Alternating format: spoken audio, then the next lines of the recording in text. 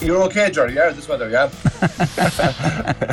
Fourth, you couldn't have Mayo at current power rankings at number 4. You have to have them, definitely have them at number 1. Subscribe to the OTBGAA podcast feed wherever you get your podcasts. Now then, you're very welcome back. We're going to turn to boxing, as has been much publicised at this stage. Katie Taylor's homecoming fight in Dublin is sellout May 20th, and it's full steam ahead. There are, though, some tensions behind the scenes, it would seem, and they've been borne out on the undercard. So Katie Taylor is fighting Chantel Cameron. Cameron is currently defending herself, or certainly an accusation that she had another fighter, Ellie Scottney, trained by Shane McGuigan, removed from the undercard, and there is much consternation, it would seem. Very happy to say Gavan Casey of the 42 is with us. Good evening. How are you, Joe? Very well. So, they've both been talking publicly. This initially started with Ellie Scottney, trained by Shane McGuigan, coming out publicly and saying, you know, she was due to fight for the IBF Super Bantamweight title. She is distraught, really, to have found out that she's been removed from the undercard, and she has come out publicly to point the finger very much at Katie Taylor's opponent, Chantel Cameron. This is your fault. You engineered this. I am disgusted. Yeah, that's the crux of it. I think it is a big personal blow to Scottney, for obvious reasons, in that it's a world title fight that now has to be rescheduled, and there's no official confirmation yet as to when that fight will take place. It's a blow as well, I should point out, to her opponent, Trinica Johnson, who was coming over from the States and obviously would have made arrangements and timed her preparation for the 20th of May, just as Scottney did. But I think on a personal level, for Scottney specifically, she spent her entire life looking up to Katie Taylor. I know it meant a lot to her maybe 6 months ago to have met her in person, and the idea of fighting on this definitive night in Katie Taylor's career, and to be fighting for a world title herself for the first time on that show, meant an awful lot to her as well. So she probably feels as though she's had the rug pulled from under her. And as you point out, she has laid the blame at the feet of Chantel Cameron, and in Cameron's statement, she hasn't really dismissed the blame so much as tried to justify why she made the decision that she made to, I guess, implore the promoters to remove Scottney from the card. She insists that there's absolutely nothing personal between the fighters themselves. It comes down to their respective teams and the fact that Cameron used to train with Scottney's current trainer, Shane McGuigan, and she used to be managed by the McGuigan family and their Cyclone Promotions. Very, very publicly fell out with them in 2019, parted company with them, became advised by MTK Global at that time. And I guess Cameron's line of thinking is that she doesn't want to spend time in the presence of Shane McGuigan and whoever else from that family or from that company on fight week, on the biggest fight week of her professional career. So it's a little bit unseemly. It's probably been poorly managed from a communication standpoint as well, to be totally honest. And yeah, other than that, it's just another day in the Wild West. Yeah, I mean, it really is. So Cameron, as you said, in response to Scottney coming out and saying it's due to Chantel Cameron and her manager, who have insisted that I'm not allowed to be on the undercard because of who trains me, Shane McGuigan. Cameron's defence, initially she talked about the harassment and the threats and the witch hunt which has followed Scottney's accusation, and she even said, I do feel sorry for that Ellie feels the way she does, but then she cited basically her own mental health and talked about not wanting to feel any intimidation when she's at the 3 Arena, that she's already very much the away fighter. And so she said, I'm sorry this impacts Ellie, it's not about her. And then she says there's that non-disclosure agreement, so I can't describe how horribly I was treated. So in effect there, what she's dancing around is, I don't want to see Shane McGuigan at the 3 Arena, is how I would read that. Yeah, I actually think it may just be a case of an athlete looking for fractional gains and just making sure that the 0.1% are in order for the biggest night of her life so far. This is a fight that Chantel Cameron has been calling for almost the entirety of her professional career. This is the moment towards which she has built for the last 5 years. And I guess to try and contextualize it for people who haven't been present for a fight week, it's not just that she doesn't want to share a card with Ellie Scotney because Shane McGuigan is in Scotney's corner. There are going to be situations and events in which they'll cross paths, and clearly the very sight of Shane McGuigan is something that Chantel Cameron refuses to contend with on this given week. I'm pretty sure, to be honest, that they would have stood at opposite sides of the hall. I don't know that they necessarily would have overlapped to the point of having to have conversations with each other or in such a way that they would have interfered with each other.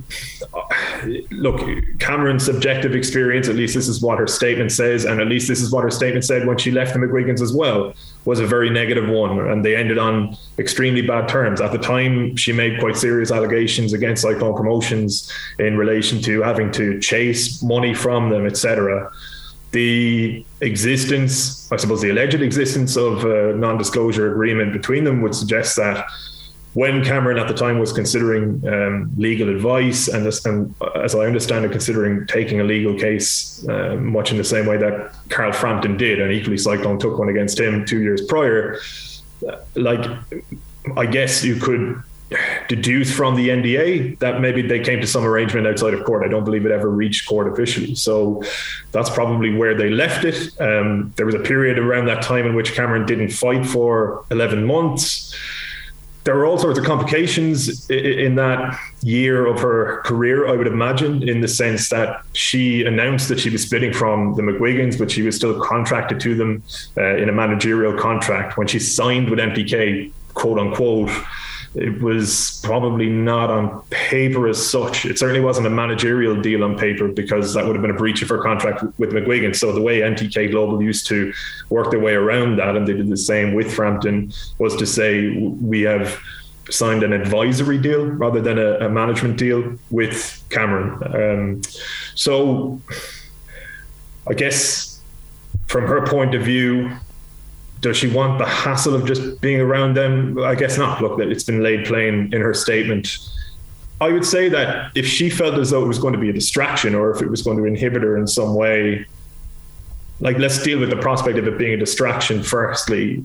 I would say this now becomes a far bigger distraction, or it creates a far bigger fuss than would have been the case had she just left it. And I'm not sure that she necessarily thought it through as clearly as she might have. Certainly the statement almost contradicts itself in places and is pretty poorly put together, in my opinion. So she's in the unfortunate situation now in which probably the majority of people who are following this story have sided with Scotney and sort of feel as though Cameron has handled it badly. And I don't know. I mean, that's going to be the first time in which she'll feel that kind of pressure or scrutiny or, bad will towards her. So, yeah, I mean, I'm not going to go as far as to say it's a situation of her own doing. There's clearly a troublesome history there, but I guess the last 24 hours haven't been ideal from her point of view either. Bigger picture, tickets went on pre-sale Monday, I think, and have been snatched up on general sale judging by the angry tweets from lots of people who tried to get them, in seconds, less than seconds.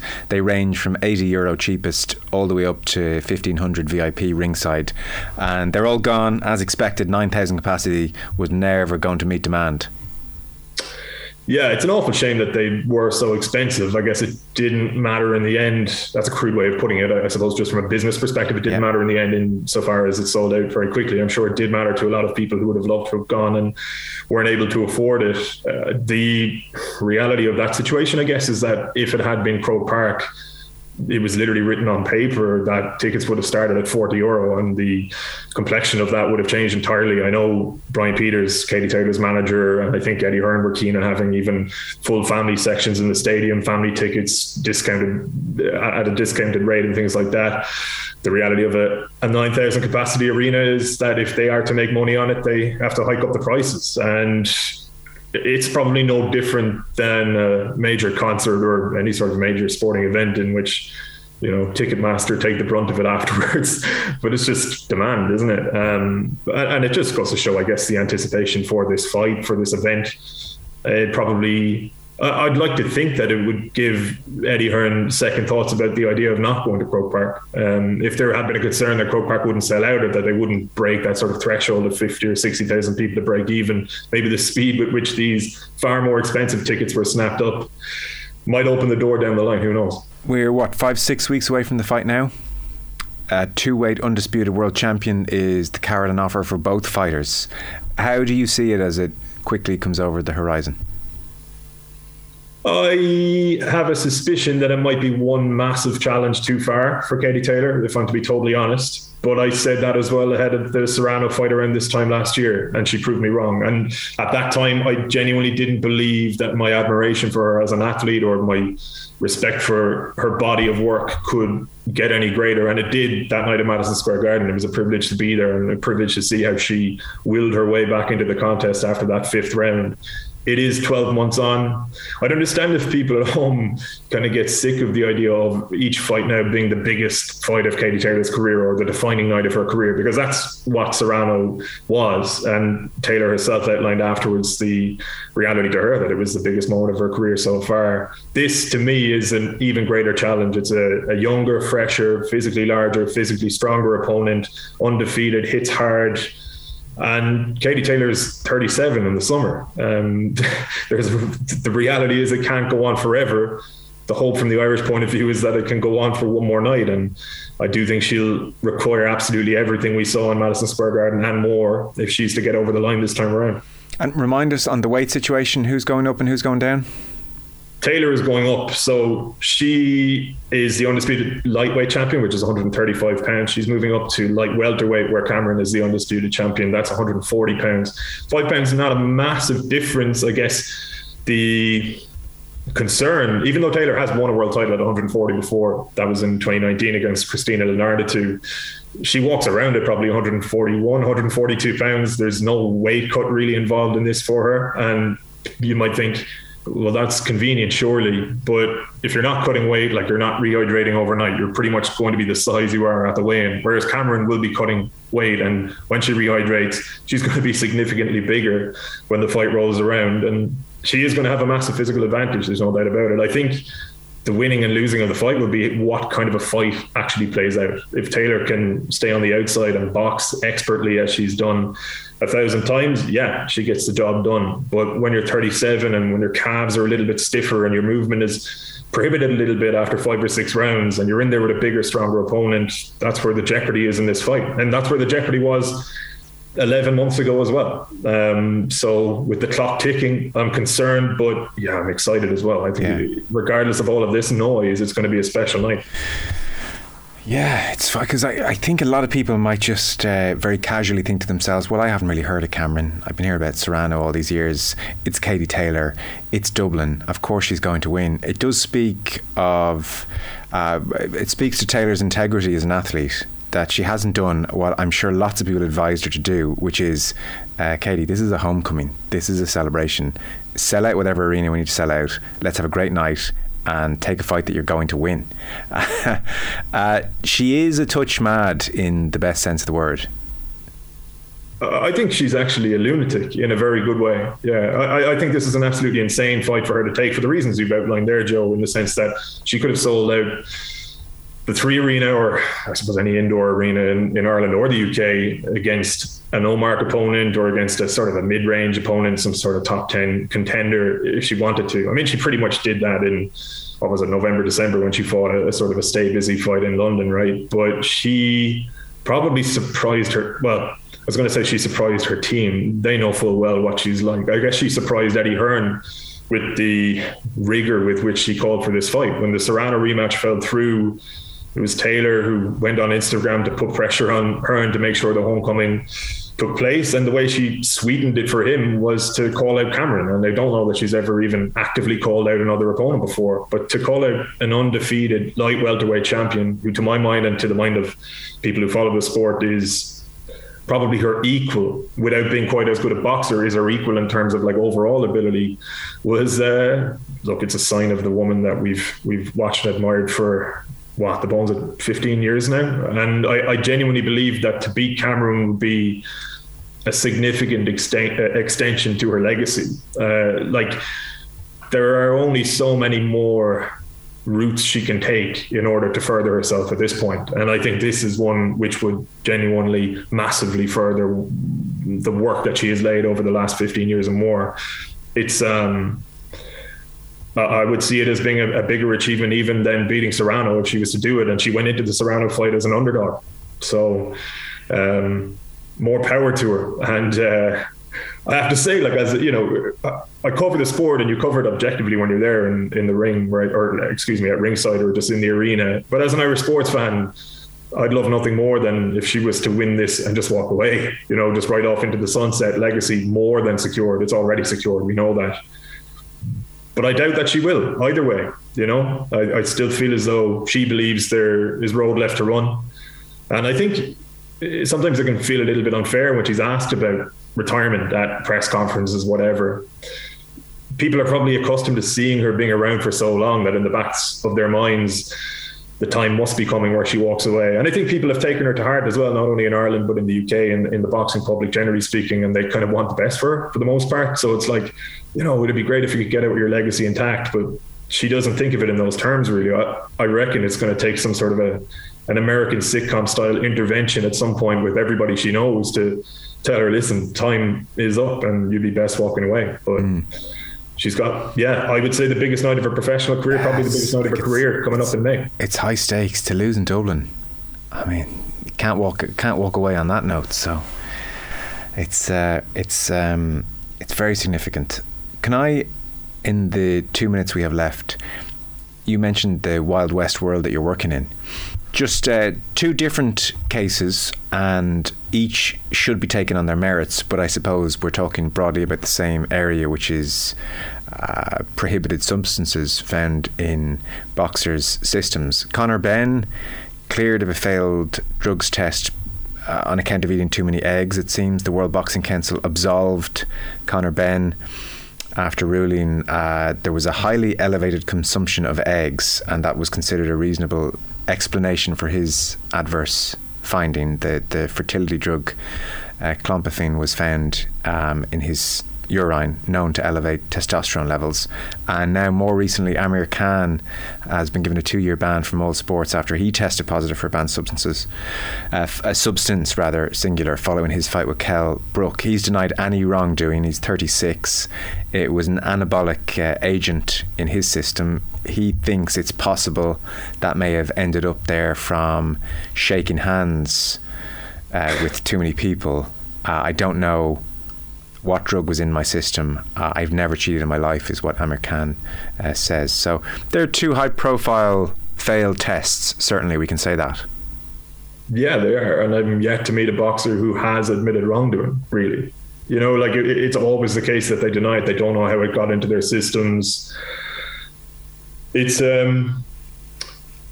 only those guys themselves know the truth, right? But people will have their own suspicions. And like you mentioned there that the WBC have cleared Conor Benn. That's an irrelevance, Joe, to be totally honest. It's not up to the WBC to clear anybody. They're a sanctioning body. They're not a governing body. Like Conor Benn, by right, should be cleared by, say, UCAD or the British Boxing Board of Control. The WBC are a joke of an organisation. And UCAD don't accept the he ate too many eggs rationale, do they? No. So, like, he's been cleared.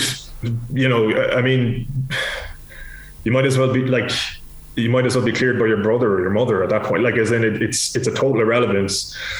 The Amir Khan one, my issue with that, apart from the obvious, is why is it coming out a year after the fight? Like, this is where it can be frustrating. Like, it can actually be dispiriting to follow the sport, to cover it. Like, the fight happened a year ago. He lost the fight, and he maintains, well, I lost. You saw me. I wasn't good. How could I have been cheating? That's nonsense as well. Yeah. You know what I mean? Like, but then what really can I say apart from the usual, which is that, like, the sport needs to be so much better in this department, but it won't get better. We know that.